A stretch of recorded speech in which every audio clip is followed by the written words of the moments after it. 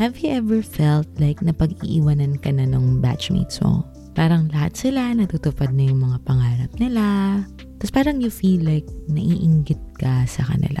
And I think I can really relate to this. And there's also someone who wrote to me about this. Kaya naisip ko, sige, let's make it into a podcast episode kasi this is very relatable. Hello, I'm Grace and welcome to Love University Podcast. And there was a time na yes, nainggit ako sa success ng iba. But then, how do we handle that? How do we handle that stuff around us? Some would say they deactivate their social media. But I think it doesn't totally solve the problem for me. Para sa akin. Kasi I still see a lot of accomplished people. So instead, I've developed this mindset.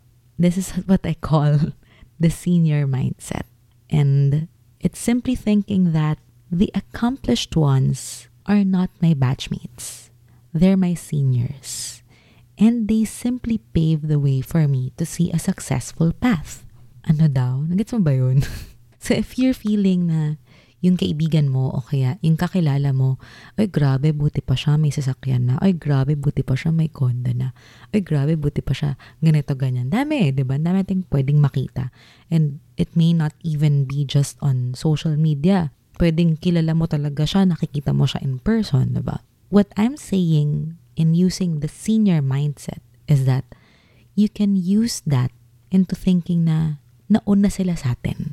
The senior mindset is saying na I think of these people now as my seniors. Kasi yung mga nilulook up ko, posible na mas naaga silang nagsimula or they had an advantage in starting up. Let's say they've been pursuing their careers for longer than I have o kaya they have received some privileges or some advanced knowledge that I didn't know when I was starting. Also, syempre magkaiba kaming tao. Magkaiba kami ng experiences. Magkaiba kami ng background. So it's unfair for me and for them na magkumpara kami. Kasi ito yun eh. It's really comparison. How do we manage these comparisons? Ako kasi avoidance or yung pagtanggal dun sa comparison. Diba sabi ko nga, if you deactivate your social media, it doesn't really solve the problem. But we need a mindset. We need a perspective into this so that we know how to handle this comparison-itis. Kasi pag ginamit natin yung senior mindset, it's like saying they are paving the way for us to see a successful path. And soon, my time will come. Ako din, aabot din ako sa point na yan. I look at it in a positive way na, oh, naabot niya yun, ibig sabihin maaabot ko din yan. Ay, na-achieve niya yun. Ibig sabihin, soon, ako naman. O kaya, wow, nagawa niya yun. Posible pala yun. So, if you come to think of it, parang mas mahirap pa ngayon sa kanila kasi they had it harder. And we're having it easier because we're following their footsteps. So, there's no need to be stressed about the comparison. Kasi totoo eh, comparison is the thief of joy. We have to find the proper lens, the proper mindset to address this. We need the proper way to handle this comparison. This comparison-itis. Kasi we cannot remove it. One thing na I love sa isa sa mga post ni Brother Bo Sanchez is sabi niya, stress like this comparison, diba nai-stress tayo sa nakikita nating accomplishment nila. Yung stress, it's not entirely good. It's not entirely bad.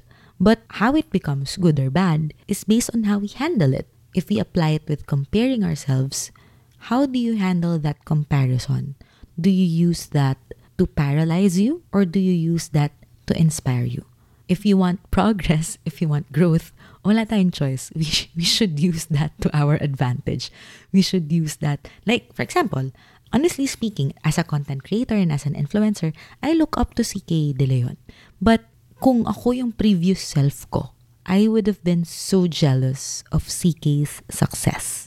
Like, oh my gosh, ang dami niyang sizzy, ang dami niyang followers, ang dami niyang brand deals, kaliwat kanan, diba? But since I already have this senior mindset with me, it's very clear she started very early on. sobrang aga na nag-start. She's been in this business for quite some time. And another way to put it is, I should also know what style works for me.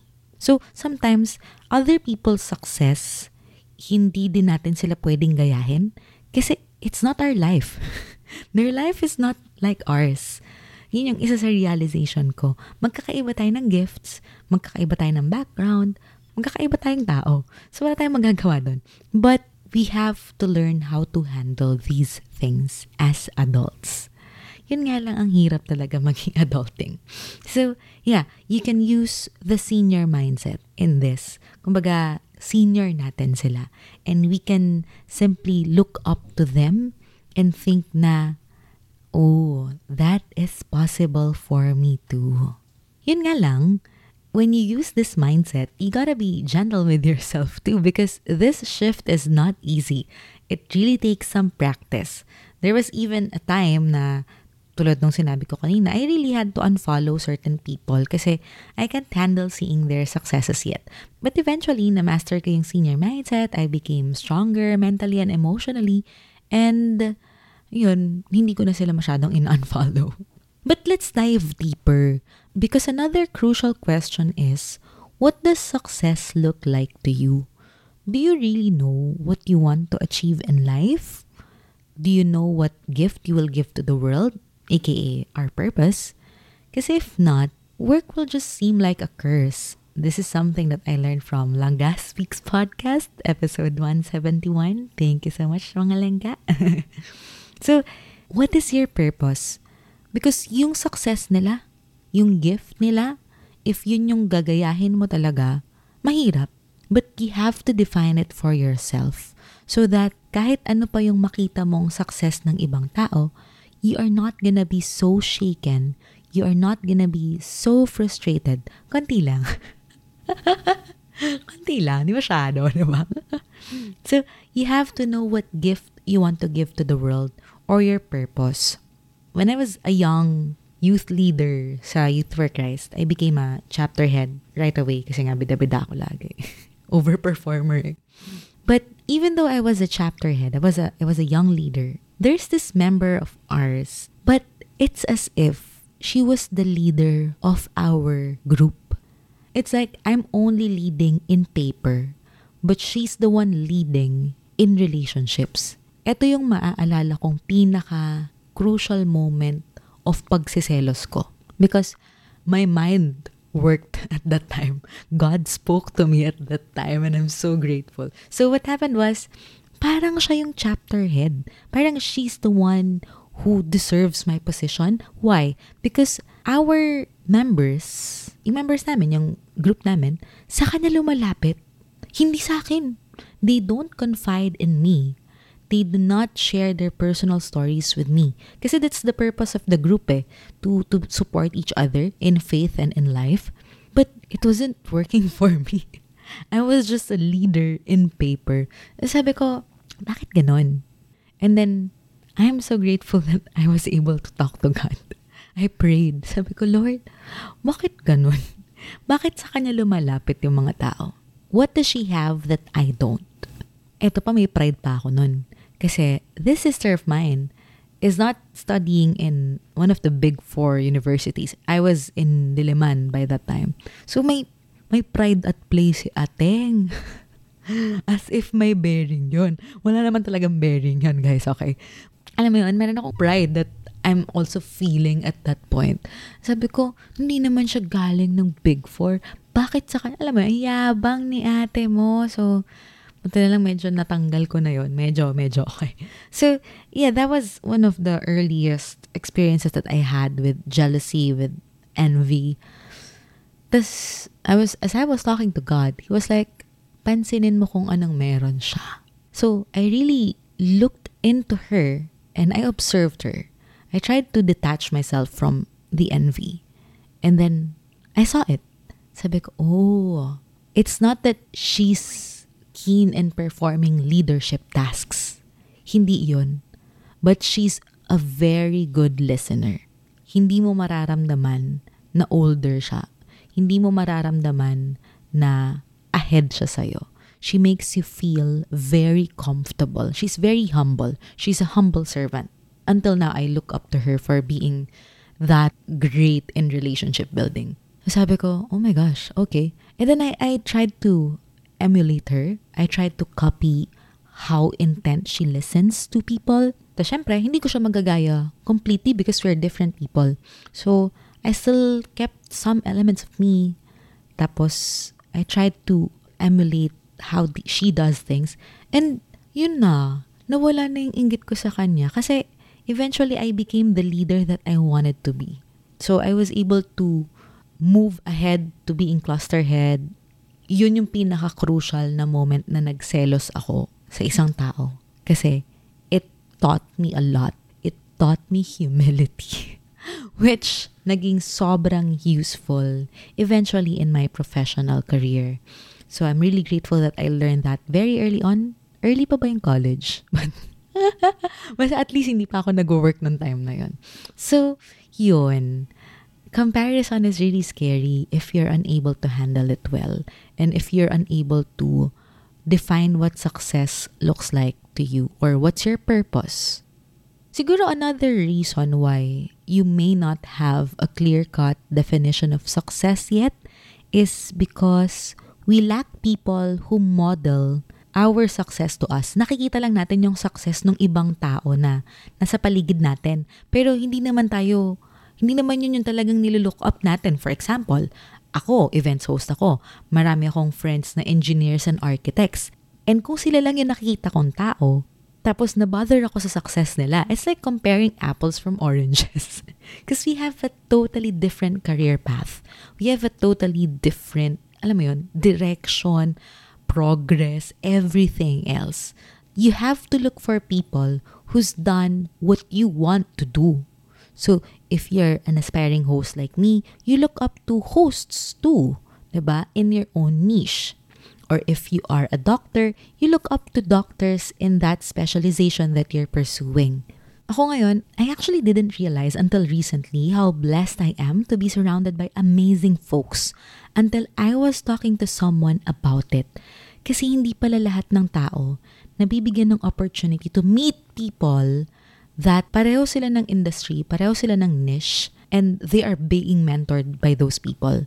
I realized that was a big privilege in my end, being a member of Truly Rich Club, being a member of the Feast, or having been to the Feast and other more affiliations na pinagsasalihan ko.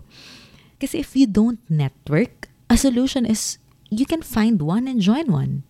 Parang ganito siya if there is a gap and there's no bridge, then you can simply create the bridge. You can attend seminars, you can attend meetups, diba? You create a bridge for your life. Hindi siya laging, ay wala akong choice. Hindi ganun Sometimes, kailangan mo lang din tanggalin yung hiya mo. May motto kami dyan Yung mga nahihiya, nagugutom. So, dapat wala kang hiya. Walang hiya-hiya pagdating sa career, pagdating sa negosyo. If you don't have a lot of nagmo-model sa'yo ng success that you want to have, look for it. Really network with them because they are what we call people who remove your possibility blindness. I read this in a particular chapter in Jack Canfield's book, yung The Success Principles. Mentors help you overcome possibility blindness because they can act as a role model. And yun nga, makikita mo yung, oh my gosh, posible pala yun. So, if you lack mentors in your life, you find one, you create one, you ask people to recommend you to one. Wala Pag hindi ka nabigyan ng opportunity, you create the opportunity. For example, aminado ka, nahirap ka sa finances mo. And then you know someone who's really good at it. Pwede mo siyang tanungin, what did you do to be good in your finances? Or who did you follow? Or who mentored you? Baka pwede niya rin akong i-mentor for some time. So you have to create that opportunity for yourself. And the last thing that I'd like to share with you today is always look deep into yourself instead of looking at others. Kasi when we look at others, that's not our life. It's unfair to you. Don't look at others' life. To me, if you look at others' life, 50% kaka-social media mo, kakatingin mo sa kanila at work, ganyan. You also look into yourself as much. So let's say you look into their social media profiles ng 3 hours a day. Wow, haba. O sabihin natin 1 hour. After that 1 hour or before that 1 hour, you spend another hour just for yourself. What will you do? You will journal. Pwede mong i-TikTok yung mga nararamdaman mo. Tapos huwag mong i-publish for everyone. Sa'yo lang, diba? O kaya i-podcast mo or i-paint mo. Just dive in. Just do anything that will allow you to dive into your thoughts and ask yourself why you do things the way that you do it. Why did you do those things? What was your intention? What was your motivation? What do you want to happen in your life? O kaya, ito, effective for me whenever I read a self-help book, especially itong The Success Principles nga, I don't just read it. I use it as if it was a workbook. So, when I read a portion or a chapter, meron akong to-do list. Meron akong reflection paper. Or I create a TikTok about it or a podcast about it. Why? Because I need to process my thoughts so I can get to know myself more. What can you learn from the past? How can you improve your future? These questions, And what, actually, alam mo, once you start digging, you'll never stop. So, you have to know what your destination is gonna be and what tools you need to get there. Napahaba na po yung kwento ko today. But, bottom line is, mas less yung stress mo na mainggit sa success ng iba when you know your mission in life. When you know what your special gift is. When you know where you want to go and who you want to go with. Thank you so much for listening to Love University Podcast. This is where we learn how to love ourselves and love others better as well. I'll see you in my Instagram stories. Feel free to tag me once you're able to listen to this episode.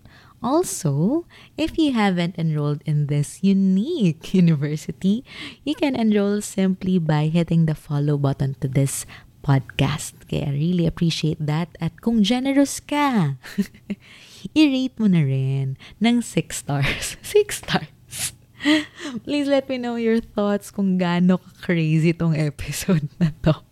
May nakuha ka ba dun? Sana kahit isa man lang. Thank you so much. And till next episode. Bye!